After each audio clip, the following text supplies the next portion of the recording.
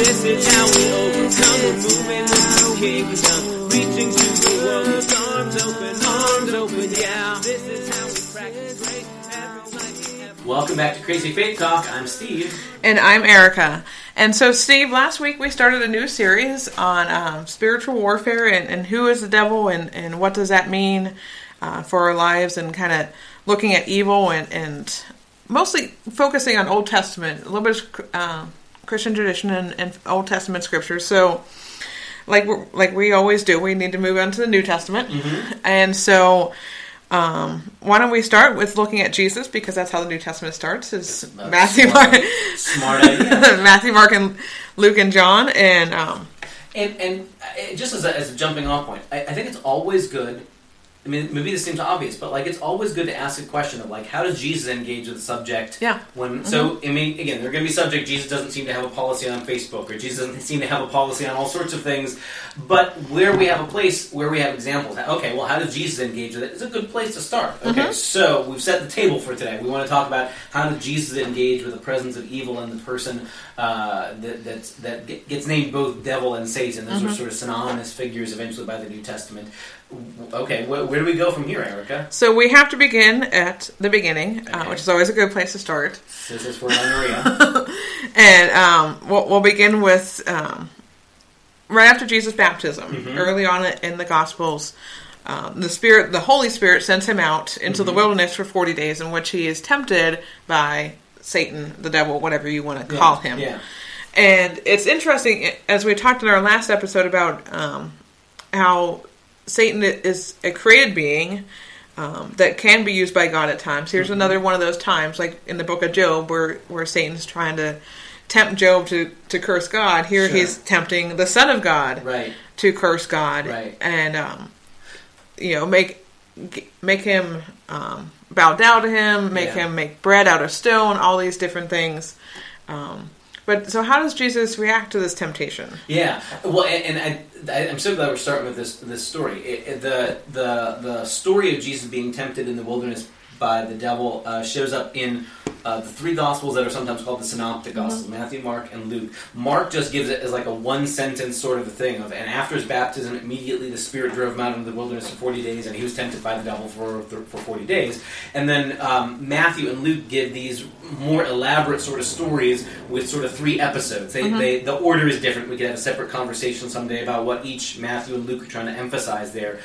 But at least I'll take the position that I have come to be most comfortable with or most convinced of in my years of spending time with the text. And that at the heart of those 3 stories, or those 3 episodes, is Satan trying to convince Jesus to be the Messiah without having to go to the cross. The translation, sometimes our English translations say the devil's words are, if you're the Son of God. The Greek will bear the translation just as well, if not better. Okay, so you're the Son of God, then do it this way. Then make bread for everybody and you'll be a big hero. Or bow down to me, I'll give you all the kingdoms of the world. Or do this impressive stunt and everybody will see. And when the angels come and save you from any pain, you'll get to be the hero without any suffering at all. And then at every turn, Jesus' isn't, no, I'm not really the Son of God, but no, I won't be the Son of God, I won't be the Savior, I won't be the Messiah your way, I won't do it that way. And that the temptation stories have everything to do with how Jesus is the Savior, how Jesus will be the Messiah. And in a way, I think similar to what Israel goes through in the wilderness stories in the Old Testament. The years in the wilderness there are meant to be a refiner's fire experience, sort of a refining experience of how are you going to be God's chosen people? And are you going to try and do it the way of every other nation, with wealth and power and putting your own trust in your own self? Or will you learn to trust that God will give you what you need? So much of what happens in the wilderness story with Jesus tempted in the wilderness for 40 days is meant to be sort of a riff on or a completion of what Israel does for 40 years. And in some sense, I've heard people say the idea is that all of Israel gets winnowed down into this one person, so that Jesus becomes the one faithful remnant, so to speak. That Jesus is Israel embodied in this one life, and is called to be what Israel was always meant to be, the wandering people of Israel in the wilderness stories. And that there where Israel fails in the Old Testament by giving into the other gods or the other nations or trusting in themselves, whatever, what have you, Jesus succeeds, Jesus proves faithful. And that, again, this is part of how in a way, this is part of what God's design is. That this is meant to be that crucible experience that gives Jesus the clarity of who am I, what am I supposed to do, how am I supposed to be the Savior in the world, and how will I save the world? Will it be like a conquering king, like the world is expecting and used to, or will it be through the death of a cross? Will it be suffering love? And that's again one of those moments where what the evil one intends to use for trying to derail Jesus becomes also the moment for the crucible of clarity, of being clear about that I know who I am and where I'm supposed to be from now on. But this isn't the only time that Satan tempts Jesus in his ministry. Sure. And even the way Luke tells the temptation story, he intentionally leaves it hanging that way. At the end of the temptation story in Luke, after the three, and the final one in Luke's gospel is the jumping off the temple one. And then it says, and the devil left Jesus for an opportune time. I mean, like that's the most nefarious, like dun dun dun, sort of a moment in the gospels. And since all those temptations in Matthew and Luke start with, if you are the Son of God, ... if you are the Son of God, ... it should maybe make our spider sense tingle when we get to the end of the gospel and on the cross you hear the crowd saying, well, if you are the Son of God, come down from the cross. But that's exactly what's happening again, is that there's the power of the devil showing up again saying, do this without a cross. Can't you just be the conquering hero? Can't you just be the one who does wonders and miracles and everybody loves you? And the answer is no. That at the heart of God's way of saving and redeeming the universe is suffering love that takes on death, not the easy path, not the I'll be the hero that everybody loves and pats on the back. Well, even before Jesus gets to the cross, as he's telling the disciples about this, you have Peter coming up to him and said, "No, Jesus, hold on, time out here. There's got to be another way. No, I'm not going to let you die on a cross like that. That's a criminal's death. I'm not going to let you do that. The Old Testament scriptures say anybody who is hung on a tree is cursed. Like that's not okay." And then Satan says, "No, you need to get behind me." And he doesn't say Peter, but he calls him Satan. Yeah, and that's an interesting notion too. I mean, like, however we think about the role or the presence of Satan in the world today, that story at the sort of turning point of the Gospels is really illustrative. That, like, okay, in this instance, Peter's idea, I mean, Jesus just said to the disciples, I'm going to go to a cross, I'm going to lay down my life, this is how it's going to go. And Peter says, no, far be, that'll never happen, I'll never let it happen. And Jesus sees that impulse is demonic, is satanic, is evil, and doesn't blush at all to say, get behind me, Satan. You're thinking, you're setting your mind on human things, not divine things. And yet the way Jesus treats Peter there, he doesn't treat him like he's possessed, like, and then perform an exorcism. Yeah. He said, no, that notion, that way of thinking, that whole train of thought, that logic is wrong-headed logic. It's evil, upside-down, anti-God, anti-Christ logic. And no, that's not okay. And it's not like then he has to perform a spell or an incantation but it's sort of, get yourself together, man, that kind of a moment. And he recognizes that Peter's still in there. It's not like he starts talking with a weird voice, or this is not the movie The Exorcist. It's Peter talking, but his thinking has become aligned to that sort of anti-God way of thinking. Which means that so often in the Bible, where you get the presence of evil, there's this tension of the presence of evil is doing something, the demon, the unclean spirits, however the gospel writers talk about it, but also that people bear their own culpable responsibility for their actions too. Again, that's this tightrope act we have to walk if we're going to spend time with the scriptures the way they talk. The Bible doesn't sort of say, like in the old Flip Wilson show, the devil made me do it. Oh, well, I don't have any responsibility. The devil made me do it. But on the other hand, the Bible's willing to say that there are powers greater than ourselves that are absolutely able to nudge and whisper and that are at work around us, and we'd be fools to pretend they're not there. And at the same time, we're letting ourselves off the hook if we're like, well, it's not my fault, the devil made me do it. It's not Peter's fault because Satan made it. No, Jesus doesn't treat it like, Peter, you're off the hook. It's okay you thought that stupid thing. No, this is not okay, Peter. We've got to be clear. That's not the path for me. It's going to be the way of the cross. And I'm also thinking, just shortly after that story, as Jesus is having the Last Supper with his disciples, you have that account where he talks about whoever dips their bread in the cup with me is going to betray me, and all this talk, and then you read in the Gospels, and Satan entered Judas, and then Jesus told him, okay, Judas, go and do what you have to do. Yeah. So we're talking about not everything that we do that is evil or sinful is because of the devil.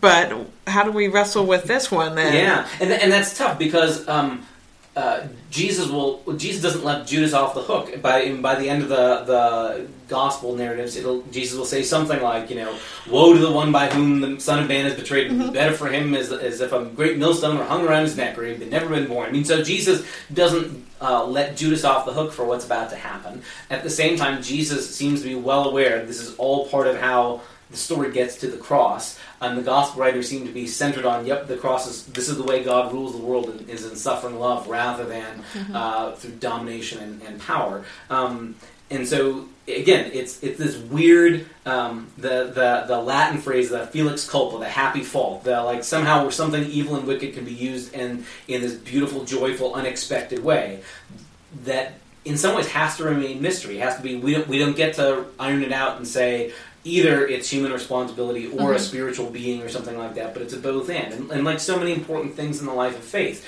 it's not an either or, but Judas bears responsibility for his choice, and there's also the presence of Satan in the midst of what's going on. And similarly for us as well, we bear responsibility for our choices and our actions, and at the same time we should be at least honest enough to say there are impersonal forces that are certainly at work on us all the time. So of course there could be the presence of personal forces as well. That if we recognize that there are other forces that have that have influence over us that aren't spiritual beings, then certainly there could also be the presence of personal beings or things like that are whispering or influencing as well. And then it's a both and. So as we look at Jesus' encounter with Satan, not only in the wilderness and with Peter and Judas, but also, I mean, there are several encounters that Jesus has with the demonic in individuals who aren't his disciples, who are just kind of people that he comes across along the road. What can we learn about those interactions from Jesus and how he deals with the devil? Yeah.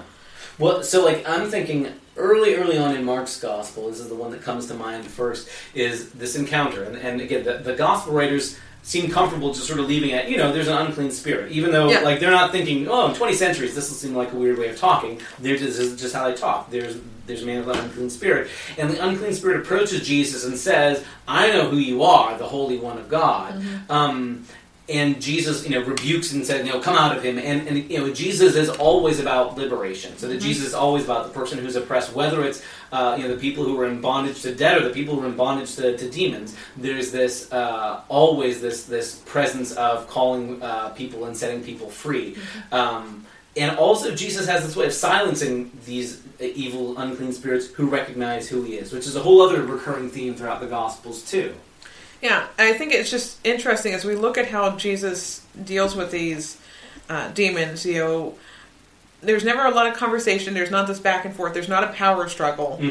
Jesus knows exactly who he is, and he knows exactly who he's dealing with. Yeah, and curiously enough, they all know who he is too. Yes. As the story's playing, one of the other fun things to do as you're reading along, especially through Mark's gospel, is the sort of game of recognizing the ones and the characters who recognize who Jesus is. There's God's voice at the beginning, at the baptism, and the demons all recognize Jesus. Blind people recognize Jesus. Eventually, the enemy, the Roman centurion, recognizes who Jesus is, and the religious people all along the way don't get it. And again, there's this sort of there's a line in the book of James where it says, the demons know the truth. The demons believe that recognize that there's God, and they shudder about it. That faith in God isn't simply a matter of believing correct facts about God, but it has something to do with being on allegiance, about that sort of like whether we'll be a part of God's work of justice and mercy or whether we're opposed to it. And the demons recognize who Jesus is. They just don't like it. No, they don't like it at all. But they're very obedient once he starts speaking. Right. They come up to him and they make themselves known to him, which they don't really need to do. He's Jesus. He's aware that they're there. Right. And while they believe who he, they know who he is, and they believe who he is, they're still very obedient to him. Yeah. Which I find is a great comfort when it comes to the idea of dealing with Satan and with evil. Well, and again, I think it helps us to make sense of or rightly frame the way that the Jewish and Christian scriptures talk about engagement with evil in a way that's different from like almost every pop culture story we tell about good and evil. You know, in every other story, you don't know who's going to win in the end. Is it going to be the good guys or the bad guys? Will the Empire or the Jedi win, or something like that? And at no point in the narrative of the Gospels or the whole sweep of the Bible is there any question that ultimately this is God's universe, this is God's victory. And so there's never a point where Jesus is like, oh, I'm going to really have to save up my strength to battle. Nope, the battle's over. There's never a battle. It's just simply Jesus with a word speaks, and the powers of evil are scattered and destroyed. There's this great line in what I have come to think of as the Lutheran national anthem, one of Martin Luther's hymn, "A Mighty Fortress is Our God." But there's this great line. A Mighty Fortress is Our God is one of those great hymns you have to sing all the way through, because if you only have the first verse, it ends with, "And the devil is stronger than all of us, oh, heaven help us." Yes. And again, like the Star Spangled Banner, if you only sing the first verse, you're like, I don't know, is the flag still there or not? A Mighty Fortress, it starts with, man, there's all these powers arrayed against us, and by the time you get to the end of the third verse, Jesus has emerged as our triumphing, victorious one who's fighting along our side. And at the end of the verse, it goes, one little word subdues them. That Jesus doesn't have to get out his sword and go hacking at bad guys. Jesus speaks a word and the battle's over before it's begun, which draws on biblical imagery. Even when we get to the book of Revelation, we'll have this conversation later on, just spending time talking about evil in the book of Revelation. But when Jesus, the conquering hero, arrives, and it talks about he's got the sword, it's the sword that is his word, which is to say, Jesus doesn't have to go swinging weapons around, simply at the word. And Jesus speaks the word, and just like at creation, Jesus says, God says, let there be light, and light comes into being. Jesus speaks, and the powers of evil are scattered and defeated. So that it's not a battle that's in question. That's an important piece, and you see that throughout the Gospels. There's never a point where Jesus turns to the audience and says, if you believe hard enough and say, I do believe in pixies, Tinkerbell will come back to life. The battle is already won. Jesus just says, out, and they go out. It definitely reframes the conversation for us, so that it's not day by day, oh, I wonder if God will win today, but the victory is already assured in that sense. And for me, and maybe this takes us a little bit deeper into the idea of spiritual warfare, and not just who the devil is and how he interacts with, how we see him interacting with God and Jesus throughout Scripture. But when I'm face to face and dealing with what is clearly Satan trying to mess with my business, it's very comforting for me not to feel like I have to come up with some great theological idea or concept or write this great thesis to get the devil to leave, but just the fact that I said, no, Jesus owns me, not you. Get away. It's a great comfort to me, so that it's, because I know who wins the battle. I know who wins in the end. And it's not Satan. And that dramatically changes even how we see our place in the big story. That this isn't a matter of God saying, oh man, I'd win, except I don't know if Steve's up for it today. But the victory is guaranteed. And so there's this joyfulness for us. Again, it's what helps put things in the right perspective, that we don't have to live ruled by fear. Just, we used that example in our last conversation about being aware that there are deer on the road. If I'm so afraid of all the stuff that's out there and sort of ruled by fear, I won't have the confidence that is required to say, merge into traffic, or park a car, or change lane. I mean, there's lots of things where you have to be not angry or aggressive, but assertive and not afraid. Otherwise, you're going to be more danger on the road. And in a similar way, we're not called to be people who live ruled by fear of, oh my goodness, there's a million things to be afraid of, I won't get out of bed this morning. But to have this confidence of, the one who has claimed us, who gave his life for us, has overcome the world, and that God's victory comes already at that cross. I mean, that's a really, really important notion. At the heart of the Christian faith is the victory is already won. It's not, we're waiting for the big final battle to happen later on. And again, sometimes pop Christian theology has misunderstood that and treated it like, well, the evil won round one at the cross, but the big battle's coming. No, that's completely wrong. The big battle's already won. God won it at the cross and resurrection. It's not that that's a defeat. It's the moment that appears to be, or that God's way of winning is to get consumed by death and then come out the other side and break it wide open. But not that, oh, God lost round one and God has to come back with a vengeance. This time it's personal or something like that. No, the victory's already won. I think as you were describing that battle at the cross, I think of the old Christian artist Carmen, and he has this song Right. Where it's basically, he did a lot of story songs, and this one was like a boxing match between Jesus and Satan, and they're in the ring, and the bell tolls, and they fight and everything, and Satan goes, or Jesus goes down, and Satan thinks, oh yes, I've defeated him. And then they start the countdown, which is usually, it works their way up. 1, 2, 3, out. And this countdown goes 10, 9, 8, and he works his way down. And Satan's like, wait, whoa, hold, time out. What's going on here? Right. And that's the thing that we have as Christians, is that, the battle's already won. Right. It's not, we know Revelation, and we're going to talk about this more in another episode, but we know Revelation's in the future, and yet it's already here. Yeah. The idea that Satan has lost. Satan will go down. And when I think of warfare and dealing with Satan, I'm going to steal from your tradition, Steve, and I think of Martin Luther when he's up in the castle and Satan's trying to discourage him from translating scripture into German, and he throws the inkwell that Luther is famous for doing, and he screams out to Satan, "I am baptized." Right. Just a reminder that, through his baptism and through Christ's sacrifice on the cross, that he's protected from Satan. Yeah, and that whole line of Luther's is really powerful for me. The gist of it is something like, he says, I know I don't even have a single good deed to my name, and even if everything I've ever done is tinged by my own sin and brokenness, I'm baptized, and in my baptism, God, who cannot lie, has sworn to slay my sin and blot it out. It's this notion, it's not in the end, I'm such a good, perfect peach, I'm going to get to heaven, Satan, but it's this God's made the promise, God's power.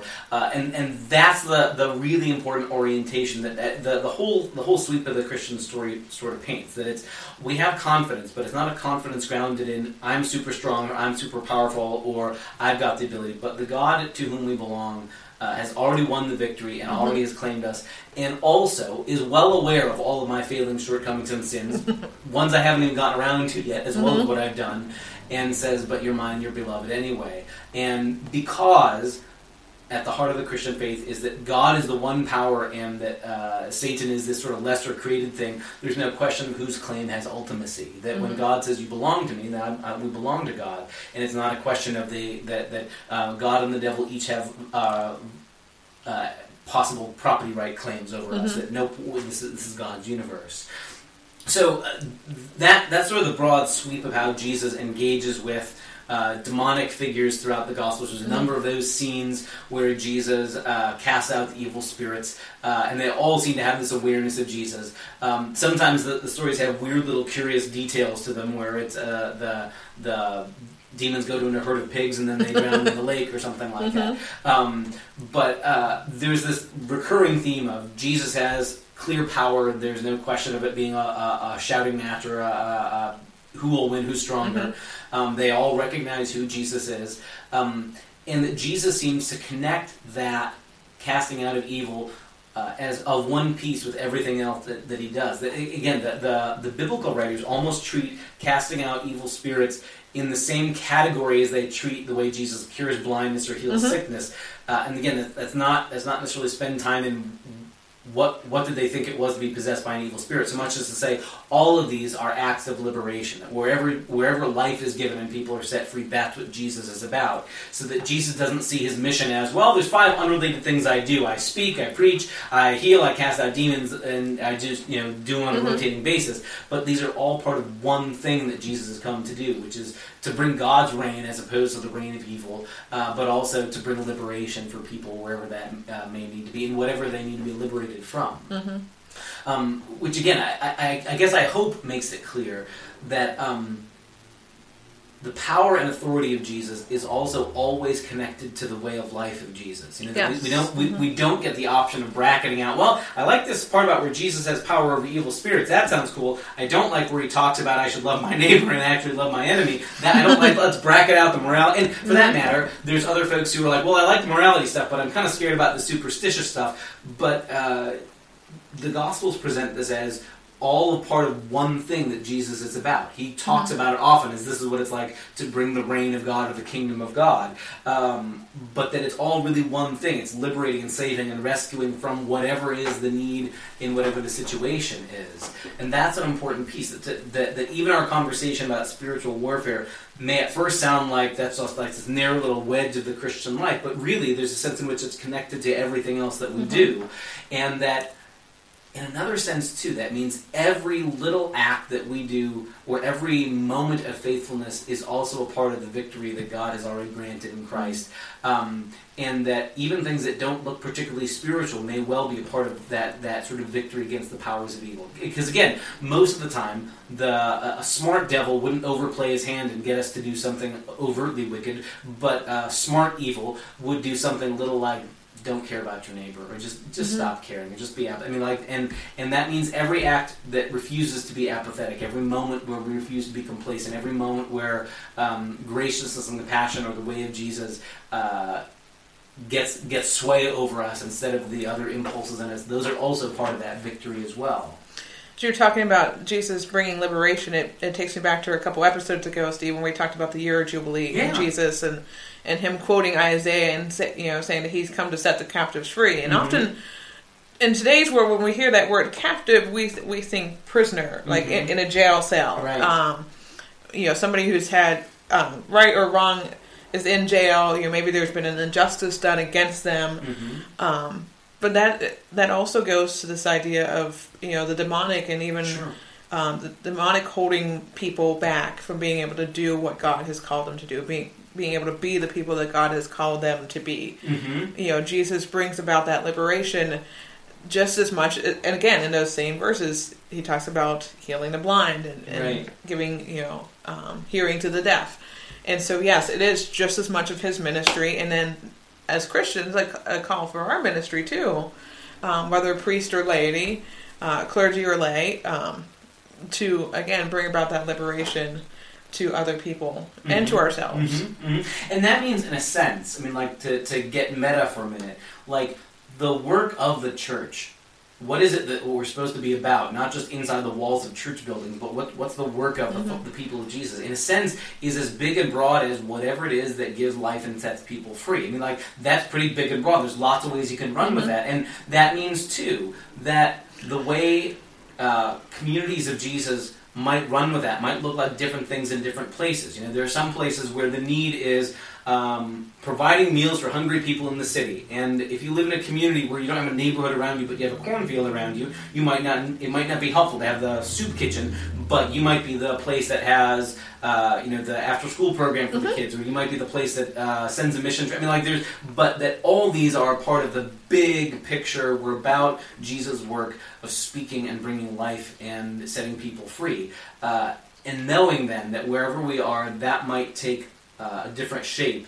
And sometimes it looks very religious. Sometimes it's very much in the language of we're doing Bible school and we're teaching kids the story about Jesus. And yet at the same time, also part of God's work is things like housing homeless people. That's a part of kingdom work as well. And we don't get to play the game of whose ministry is more important or more kingdom related. It could well be that God's playing a game of chess and we're just playing checkers and is thinking like 8 moves ahead. And the things that don't look like they're very important or don't look very religious or spiritual may well be, have this big turning point in somebody's life.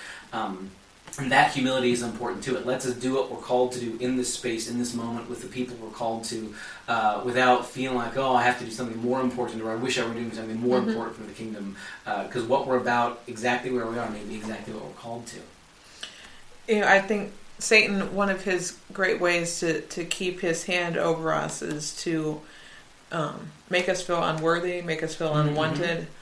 And some of the ministries that you just mentioned, soup kitchens, or my church has a clothing bank, and those kind of things help bring dignity to people. And so while it doesn't look like spiritual warfare in the same sense that Jesus did with the demonized folks throughout the Gospels, it's still a sense of bringing about dignity, bringing about life and liberation. and putting Satan in his place and saying, no, you don't get to tell this person they're worthless. Right. Well, and that's just it. I mean, there's another line. I'm thinking it might even be Luther or Karl Barth. I can't remember. But the gist is that there are two basic sins. There's the heroic sins of pride, which is thinking too much of ourselves, and the flip side is despair or too little. And that, again, a smart evil being wouldn't necessarily leave fingerprints that it's a demonic voice making somebody feel like they're worthless, but just leave the suggestion. So again, like you say, if somebody's in that place of I'm nothing, I'm not important, I've been beaten, I've lost my job, I have no value, that kind of thing, like you say, they might not be saying, well, I think the devil's at work in my life. Whether or not anybody senses it, the work of helping folks to regain that sense of being infinitely beloved and precious children of God, that's work that's about kingdom work. And you're right, it may not look like at first blush, it might not look like that's about God's work. Yeah, that just looks like that's just helping people. Well, yeah, duh. That's in a very important sense. That's what God's about. And anywhere that it's about recovery or liberating people from being less than human. Yeah. And we have to realize that not everything that deals with the demonic is exorcist-like. Right. Workings. Again, bringing dignity to people and just helping people out. Yeah, you're not making head spin and you're not making people puke green things. But yet you are battling Satan because you are showing somebody that they are loved and they are worthy, and teaching them not to believe the lies that the devil has been telling them, possibly for years.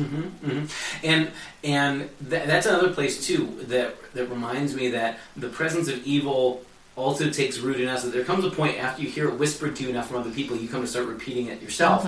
And that it's no longer, is it my fault that I believe I'm nothing, or is it somebody else's fault they kept telling me? At some point, it doesn't matter where it started, but what's needed is how do you help somebody regain that sense of you were infinitely beloved as a child of God. And at that point, the ability to have that light come on is a victory against all. It's against whatever part of me is part of the problem, but also whatever external forces brought me to that point. That's part of God's victory too, as it shows up in people's lives too. So I'm glad you mentioned this. That this is very, very much boots on the ground, sort of our daily life kind of stuff, because it's very easy to treat this conversation about spiritual warfare as either something that should make me so afraid I can't get out of bed, or it's, well, that's just reserved for people in the movies like in The Exorcist, or that's future stuff like in the Book of Revelation, that's not going to bother me. But instead to recognize that every moment of every day we have the capacity to live out of the victory God has already won, and to be a part of that ongoing work of announcing to the world that God's victory is already won, and speaking to people who need to be reminded that they are of infinite worth and beloved of God. That's part of what that kingdom work, that victory looks like. And that again reframes that our job as the people of Jesus is to be people who announce the victory is already won, not that we're soldiers in the fight and that God says, it's up to you guys to fight this one, I don't know if I'll win without you. But it's the other way around. We're the people announcing to the world the war's already over. It's there's that line from that we sing at Advent, this hymn, Comfort, comfort now my people. And the one line goes, and it's borrowing from the book of Isaiah, but the one line goes, tell them that their war is over, God will reign forever. But that notion that the war is over is in some sense part of what the Christian calling is, that our calling isn't to say, if only enough of us get together we can win the battle. The battle has been won, and our calling is to tell the world you can lay down your arms, in a sense, that God's victory is already won. Yeah. Well, there's more stuff for us to talk about. We'll definitely have to engage more biblical stuff, and eventually the practical nuts and bolts. Okay, how do I live my life differently in light of this whole conversation? But the clock is against us this time right now. Whatever other forces may be out there, the clock is against us. But we'll pick up with conversation again next time. Talk to you later.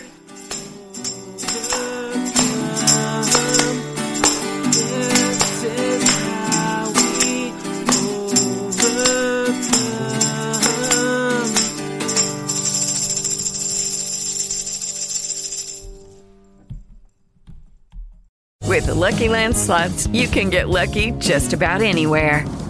This is your captain speaking. We've got clear runway and the weather's fine, but we're just going to circle up here a while and get lucky.